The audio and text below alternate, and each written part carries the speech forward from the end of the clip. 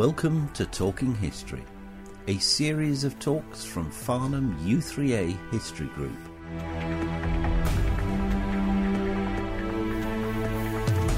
In this talk, Joe Huddleston tells us about the Austro-Hungarian Empire. Part B.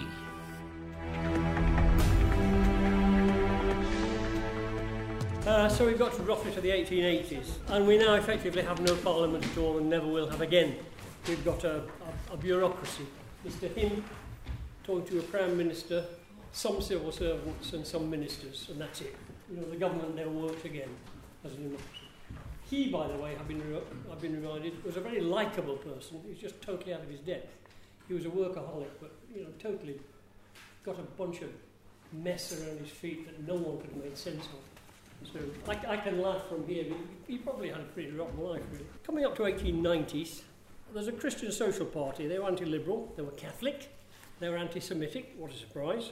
The head of government, he's now a Count Tauf. He was described as a straw Metternich, nice little local joke. Tried to give Czech provinces autonomy along ethnic lines. He tried, and it was rejected by the younger Czech politics who knew that they could get more and desperately needed more just to keep the police. How the place hung together for 1867 to 1917, as I say, 50 years of being together as an empire, I just cannot grasp. There must have been explosions all over the place, but none of them quite destructive enough. The emperor's now 60. He's got no interest at this point, no hope of making any useful political change at all. He's just worked himself to a standstill, done his level best, got nowhere, and finally at age 60 resigned to the fact that nothing's going to improve. Might as well look through the window. 1893 to 1897, two successive governments resigned. Guess what they resigned over? Ethnic conflicts. It happened to be the Slovenians fighting to have Slovenian schools. What a surprise that if you speak Slovenian, you want a Slovenian school textbook. What a surprise. And the Czechs wanting to use their own language again. They could use it in Prague University, but not much more broadly than that. And two governments fell. The Austrian Parliament never worked properly again after this date. So 1897 to 1914, there was no Austrian Parliament. There was a Habsburg Prime Minister, a few decent civil servants, a foreign minister, and a few others, and that was it. It was sort of 10 to 20 people doing their best, with no hope of getting a democratic vote on anything, or sort of folk support.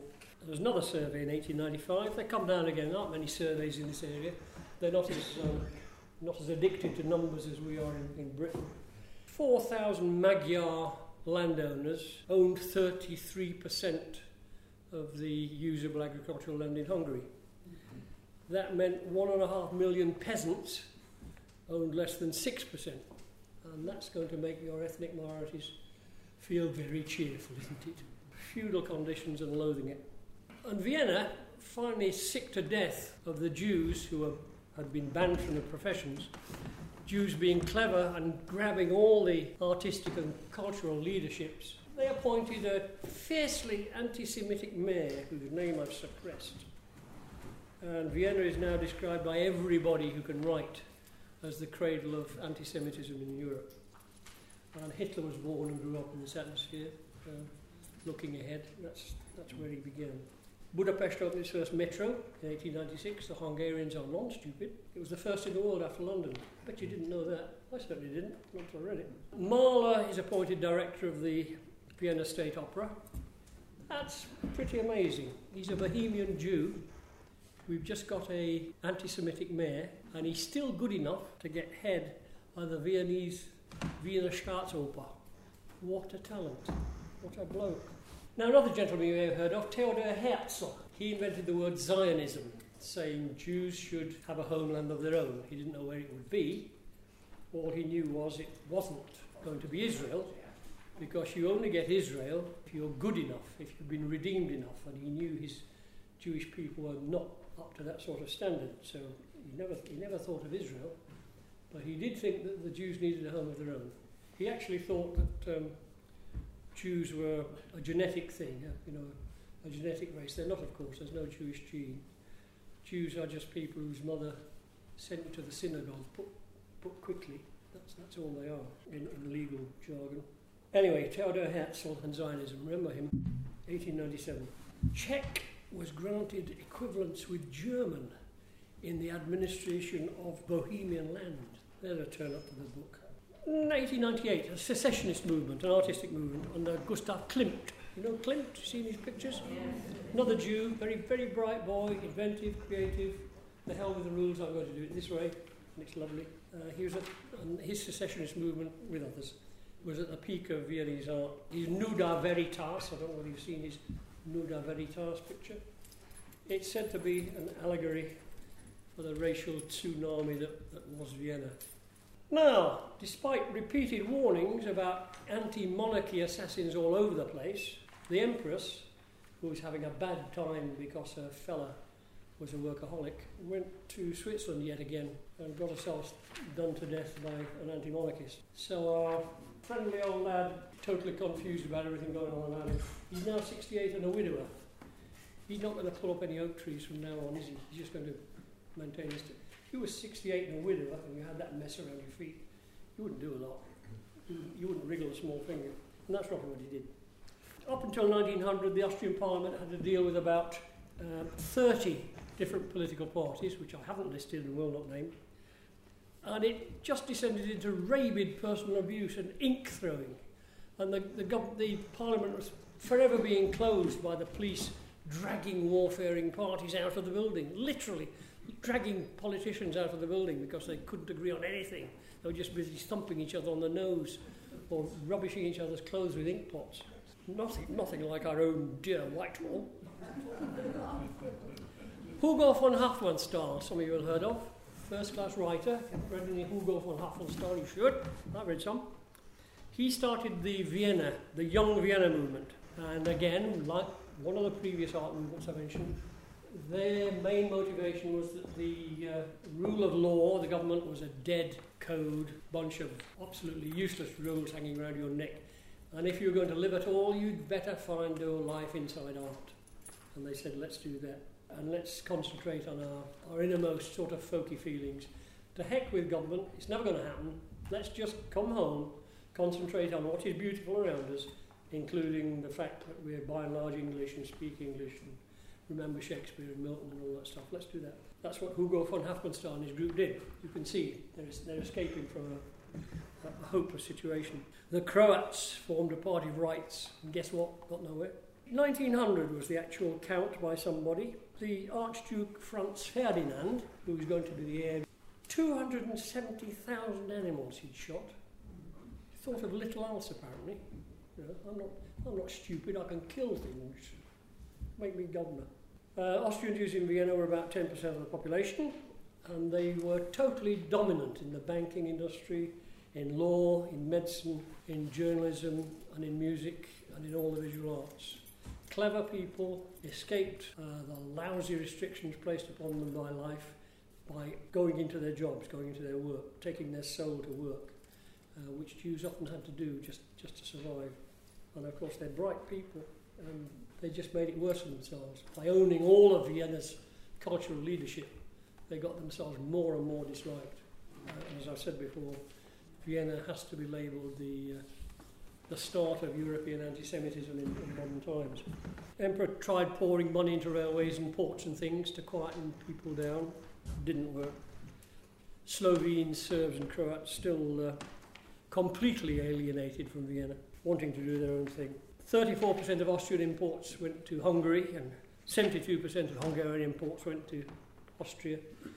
The place has no natural port and it's or outgoing railways, and it's surrounded by mountains and rivers and stuff. So internal trading can be done, but external trading, they're never going to learn about making forged iron from the British or making steam cars from the Germans. It's never going to happen because they've nothing to trade. They can't get there. It's too difficult.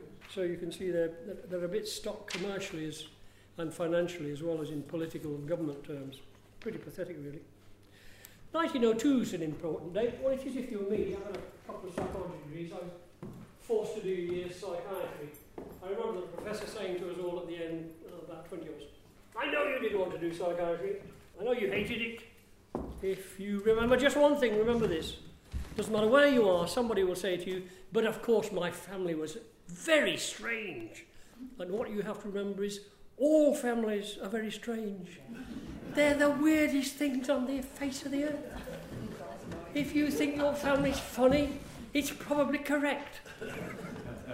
Anyway, he's an important lad, our Sigmund. Worth a minute. At the risk of never finishing, he's worth a minute's bystanding. He set up the world's first psychoanalytic society. You can't say he was the first doctor that converted to mental health as a speciality. He wasn't. There were a number of Frenchmen, a number of Germans, a number of Brits who did that a bit earlier. But he was the first to create a centre for mental health, a clinic specialising in mental health. He was certainly the first guy to do that. And he was certainly the first guy to go in for the talking therapies. Nobody else had thought of that. He wasn't widely experienced. He didn't see Aldershot Boscon doctors who needed a padded cell. He only saw rich middle-class Viennese who were worried about their sex lives. So his scan of the population was not the greatest. So his theories don't really stand the test of time. Words like ego, id, superego, you can forget. But in there is a kernel entitled, by and large, people are born with something like fairness. If you remember your children this high, one of the first things they shouted in real anger was, "It's not fair!" You know, there's something in the animal which has got a moral lead. And he said that. He said, I can base the talking therapy on the fact that you are genuinely trying to get something right. You're trying to do an honest job in some family social terms, so we can base the talking therapy on that.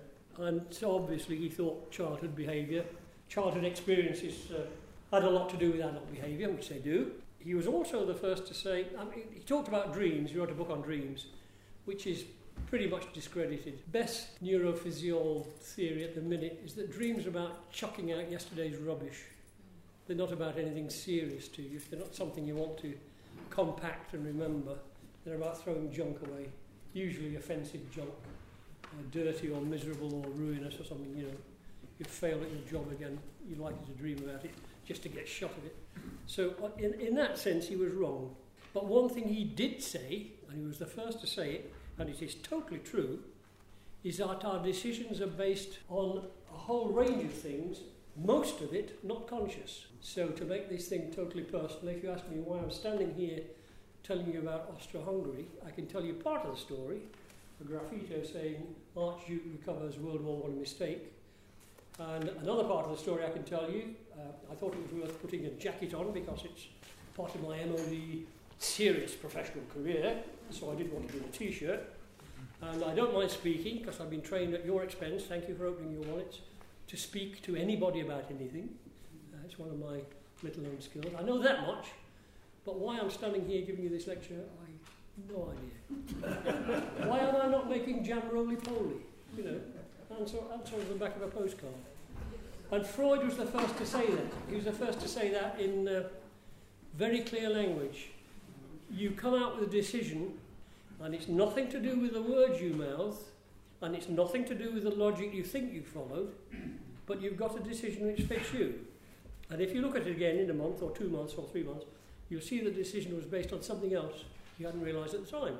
And it's all unconscious, and it never will be conscious, because you spent the first 5-ish, 7-ish years of your life putting little subroutines in your brain so that you can forget them. You know, if someone hits my knee, I move my leg. That's something I've taught myself to do unconsciously. You know, if that foot falls off, I'll do that. It's all in little subroutines in the head. They're not conscious. I can't do anything. Can't bring them to consciousness. I can move my little finger. Anybody tell me how I'm moving my little finger? Can you move your little finger? Right, you can do it. Tell me how you've done it. That's not fair. Point made, I think. Emperor had to rule that the joint army would continue. The Hungarians wanted their army to be independent, and they wanted the command language of Magyar. And the emperor, who's now 69 and a widower, and fed up like nobody else because he'd worked his socks off and got nowhere, he said, no, we're going to have an army that's commanded in German, because that will work, nothing else will work.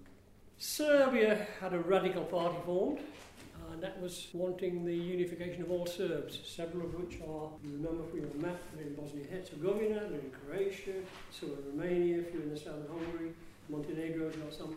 Serbia's trying to grab all those people together.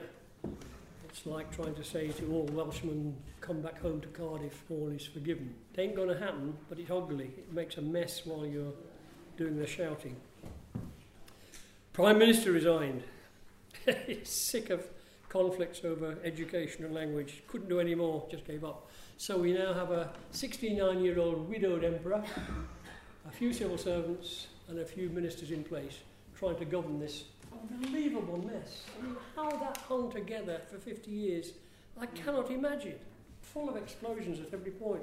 Plenty of plans, 1906 I've got to, including by the Archduke, to turn Hungary into just a crown land, sort of subdue it, kick them all to death, especially the Slavs. Didn't happen because the emperor said, no, we're not having any warfare. I had a war with France and I lost Italy. I had a war with Prussia and I lost the union with Germany. War with Russia would kill us. I'm blowed if I'm going to have a war just so that you can tell the Slavs in Hungary that they're not wanted. Go away, think again, go and shoot something. Social Democrat Party in 1907 had 87 seats out of 300. It was Marxist in outlook, but the Marxists in fact got nowhere in Austro-Hungary because you could never get enough people to agree on anything. You couldn't find a fissionable quantity of persons to whom you could sell the idea of Marxism, which isn't a very serious idea. It boils down to if you're the boss of a company, you should treat your workers decently. That's what Marx's Das Kapital says. It's about that thick, and I've read it twice. In English. Couldn't bear the German version. Arbeiter Länder vereinigt euch. It's quite a long mouthful, but work as the world unite is simple. Fewer Germans and Poles, more Czechs, Italians, Ruthenians, Slovenians returned to the Austrian parliament. That only made things worse. It only means you've got a bigger mix of ethnic groups trying to agree on street lighting and telephone charges. It's not going to work. Increasing number of conflicting social arguments. 1907 to 1914, Trotsky lived in Vienna. He thought the Austrian Social Democrats were a load of wimps. Quite unlike the Marxist movement in Germany. And I've explained why. You couldn't get a fissionable quantity of people together to agree on anything, let alone Marxism. So Trotsky was bored. 1908, somebody else did a survey again. Britain had 17% of world trade. Germany had 12% of world trade. France had 9%. And Austro-Hungarian Empire had 3%. They're not rich. They're not doing well. Not in industrial terms. In agrarian terms, they're doing pretty well. And they're not bad at steel making, but in total industry, no. Bosnia-Herzegovina, the little field in green one, that was now formally annexed. It had just been given to them by the European powers up to this point, but it was now legally annexed and made a permanent fixture to Austro-Hungary. And that was to make the empire's border with Turkey and the Slavs beyond dispute. So it's a defence mechanism. It is not to give a better life to the Bosnia-Herzegovinians. It's to make sure that we in Austro-Hungary have a firmer border and keep the Turks out of the way. Sad, really. The politics of necessity. And again, in 1908, Mr. Hitler, that famous Austrian house painter, he was rejected for the second and final time by the Vienna Academy, which is very high standards place. He wasn't the only person to be rejected. But he strongly believed that a Jewish professor was responsible, so that did his view of the Jews no good at all. 1909, Austria issued an ultimatum to Serbia to demobilise its pro-Bosnian forces and secret societies and start behaving like a good neighbour. So already Austria's trying to tell Serbia, you're a nuisance, get off my back or I'll hit you. 2 million Jews now, 1900s, 5% of the total Austro-Hungarian population, but they're 18% of the Army-Navy officer corps, they're 54% of business owners, and they're the leaders of most of Austro-Hungary's cultural assets. You can't go to a theatre or hear a piece of music or look at a picture without a Jewish family being in charge. We all know they're worth it, but as far as the Austrians are concerned, these were the garbage of the universe. Prague by now had a Czech bank, a Czech university, and a Czech theatre. Only 6% of its population was Germans. In other words, the Germans had got some sort of message and drifted south for the winter, leaving the Czechs much to their own devices, but not with self-control, not with their own government. Two Czech ironworks produced over half of the empire's output. That must have hurt. The people chucking us out and getting their own way are doing half the important work. Not the farming, not the textiles, the clever new stuff that England's brilliant at. The Czechs have got it. That can't have been nice. It's like being told that Southern Ireland has got all the software writing and chip making skills. Whitehall wouldn't not like that. Croats headed a new movement for unity amongst the southern Slavs. Franz Joseph sort of suppressed it, but he no longer thought of making anything cleaner, giving national government along ethnic lines, no. If you look at your map again, there's a little bit dangling into Italy still. Send 150,000 Italians in there, and Italian unification is quite recent. And of course these people are busting to join. They want to go to Italy, please. And the emperor has to say, sorry, status quo. Total collapse of Turkish rule. Total collapse of Turkish rule. All the sources agree. 1910. And rapid growth of the Slav independence movement. That includes the Serbs. 1910, somebody else did another survey. In all of Austro-Hungary, 77% of them were Catholic, 9% were Protestant, mainly Lutheran, 9% were Eastern Orthodox, 4% were Jewish, practicing Jewish that is, and 1% Muslim. They're leftovers from the Ottoman Empire in places like Serbia, Bosnia, Herzegovina.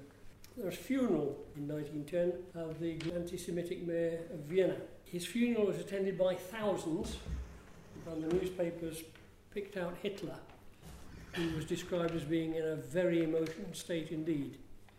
In other words, Hitler had lost a leader. It's already apparent that Hitler's views are hard and fast. He's not going to rethink that. Bukovina, which is far north of the empire, 6 nationalities, which I'll not bother to name because most of us won't have heard of them, were given individual autonomy inside the larger government. And that was described across Europe as the best constitutional arrangement ever made by the Viennese government. The best ever made. We're already in 1910. It's been in place since 1867. We've only 4 years to run to the outbreak of war.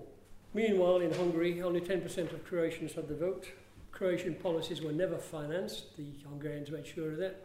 And the Ruthenians were kept firmly under the thumb. They got nothing, not even a newspaper of themselves. One plotter, Zerajic by name, a Serb, what a surprise, shot himself for failure. He loosed 5 shots at the visiting Serbian governor, because the Serbian governor wasn't nationalistic enough. He wasn't doing anything about the Serbs in Austro-Hungary.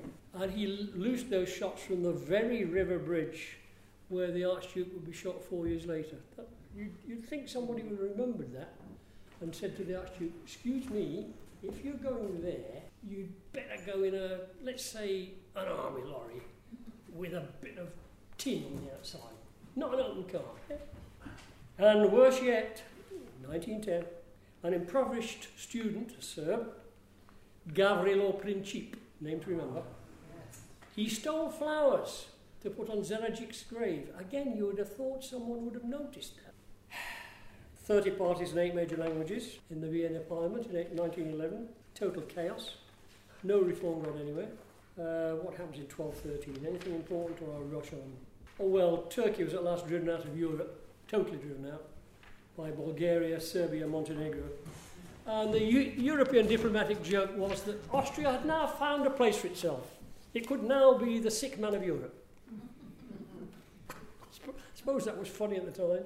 If you were sitting in Westminster, that was probably quite a giggle, but if you're sitting in Vienna, protests all over the place when Hungary appointed one of their counts as governor instead of a Croatian who should have got it. Street slogans all over the place branded the Archduke Ferdinand as an enemy to the unification of the Serbs.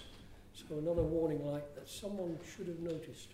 Street posters. Various small groups gathered to plot the assassination of the emperor himself. Didn't actually put any of it into action. Archduke Franz Ferdinand was now sort of growing up from animal shooting, and he was starting a little court of his own, constantly interfering, trying to reduce the power of Hungary. Most observers, home and abroad, said that this empire was in fact 2 countries, one of them having 2 emperors, not 1 emperor. Again, a sort of sick joke, but too close to the truth to be laughable. Broadly, everybody, all the diplomats of all the nations had given up any idea of reforming the Austrian Parliament or making it effective. The Emperor and a few VIPs made such decisions as they were, and they were all about peacekeeping. They were all about non-autonomy, about keeping the federal thing together, about keeping one army, about keeping one budget control, nothing else. 27,000 miles of railway now, not for the benefit of the population, but so the Emperor could send his troops anywhere quickly. Bit sad that. But it happens to be more railway than any other country except Germany. Serious tensions between Serbia and Austria, 1913. State of emergency and martial law in Bosnia-Herzegovina, just to keep the Serbs quiet. The Archduke, bless his cotton socks, wrote a 10,000-word accession programme. He didn't forget to include a note of his profound hatred of the Hungarians. That's going to be useful, isn't it? When you're emperor, that's going to be really nice. You've told half your population you loathe and detest them. That's really going to help. Suicide of the head of the army intelligence. He'd not done a good job until now, as far as I can see. He's found to be both a traitor and a homosexual. Either one would have done. I don't know why he had to gild the gingerbread, but any of those would have killed him. The Croatian vice president himself warned the Archduke not to visit Bosnia-Herzegovina, which is where Sarajevo is, you'll see from the map, the little green blob. He was going there to cheer up the forgotten Austrian army units. And the vice president was telling him there were too many Serb groups to count who wanted his death. More of them than I can put on a piece of paper. Serb groups actually plotting to kill you. Don't go. Meanwhile, the Austrian chief of staff, his view was that we should go to war with Serbia, and he urged that on 25 separate occasions in the year 1913. The Austrian chief of staff, the military and the navy. Okay, 1914. Since its formation in 1967, Vienna's had 20 prime ministers, Budapest's had 17, there have been 5 chancellors in Germany and about 4 prime ministers in Britain. In other words, the place is just totally turbulent. It's obvious to any outsider that it's forever a ball. Austria is visibly poorer than its German ally. It's about a half to 1/5 the per capita consumption. Countless Serbs and Croats protesting every day for a South Slav state independent of Austria. Vienna's Neue Freie Presse, its best newspaper, said any real Balkan League would be a Russian dagger at Austria's heart. Gavrilo Princip, him again, walked to Sarajevo, walked from Belgrade, with a large bag of smuggled guns and bombs to share with his fellow students, his fellow Serb students. You'd have thought somebody would have spotted that. Bunch of Serb students collecting together, machinating against the emperor, collecting guns and bombs and plotting how to use them. You would have thought the worshipful company of eavesdroppers would have noticed. No. He wanted to be a Serbian martyr, apparently. He's Gavrilo Princip. He knew Serbia wasn't going to get anywhere with the Habsburg rule. He just thought the best he could do was murder the damned Archduke and be a martyr. That was his best hope. So, 28th of June, the Archduke is shot. You all know that. The scribbling in the messenger's log was wrong. He did not recover. He was deaded. He was in an open car. His driver had got him on the wrong route. He'd got no security personnel whatever, either with him or in front of him or behind him. And he was going home for a visit to hospital. You can't get much dafter than that. There were 6 conspirators in all, none of them over 24, and they all failed on the outboard route. They tried to get locations to take a shot at this detested and useless, and they couldn't get a shot in. But on the way back, Gavrilo Princip, by accident, found himself with a clear view and deaded the guy. The Serbian chief of intelligence was later fingered, not by Austrians but by outside press, as probably looking after the Black Hand gang, which is one of 5 well-known Serbian gangs, who probably got these students together and aimed them at the Habsburg dynasty. And surprise, surprise, the Archduke had done nothing for nobody. He wasn't even remotely popular, and Vienna couldn't give a fig. Nothing happened in the numbers of people going to dance or eating out or going to the art galleries, or nothing happened. Not a single reaction. It's like, a plasticine model in the 57th bedroom has been crushed by your smallest child, and the next door neighbour says, "Oh, you've got 5 bedrooms? Well, I'm just going to the shop." Is that bad? Vienna's bunkered VIPs, not many of them, there's only 10 or so now speaking to the Emperor at all, on any serious note. They agonised over how ineffective they'd been, and what on earth you could possibly do with Serbia. Because this guy and his mates were from Serbia, so it must matter, mustn't it? So they believed Serbia led the plot, on no real evidence. They didn't know about the head of Serbian intelligence and one of 5 gangs. They didn't know about that possible link. They just knew that these guys were Serbs, and they'd had a lot of trouble with Serbs, so it must be Serbia. It's got to be Serbia. And they thought the only thing we can do is attack Serbia. The Emperor felt that the only way he could hold the place together was to show a large military victory against anybody, and Serbia was convenient. The German rulers were vaguely in favour of anybody thrashing the Slavs, and they had an agreement with Austria to help it should it be attacked. But the Germans didn't provoke the Austrians into doing anything. It's Vienna, it's 10 or 15 people at most in Vienna thinking they can get away with this. Totally thoughtless of the fact that Russia would leap to the defence of a Slav nation that you invented on the instant. It's like us taking on, I'll think of something really stupid, trying to get Calais back and thinking the French army and the French police wouldn't get in our way. It's berserk. You've got to be off your little head. So there we are. Nothing much else to say. Parliament, of course, wasn't in place, so there's no logical discussion of whether it was Serb individuals or Serbia as a nation. Let's just go and invade. And the treaty tie-ups. We've got the triple entente of Britain, France and Russia. We've got the triple alliance of Austria, Germany and Italy. And we've got Britain with a secret recipe to defend Belgium in the hope that it's not a transit route for Germany to France. So war is now just about guaranteed. How sad.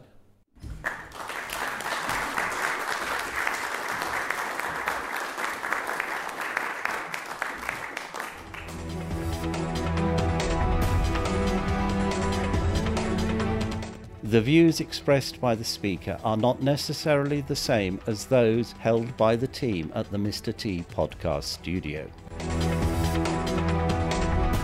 This podcast is produced by the Mr. T podcast studio in association with the Farnham U3A Group.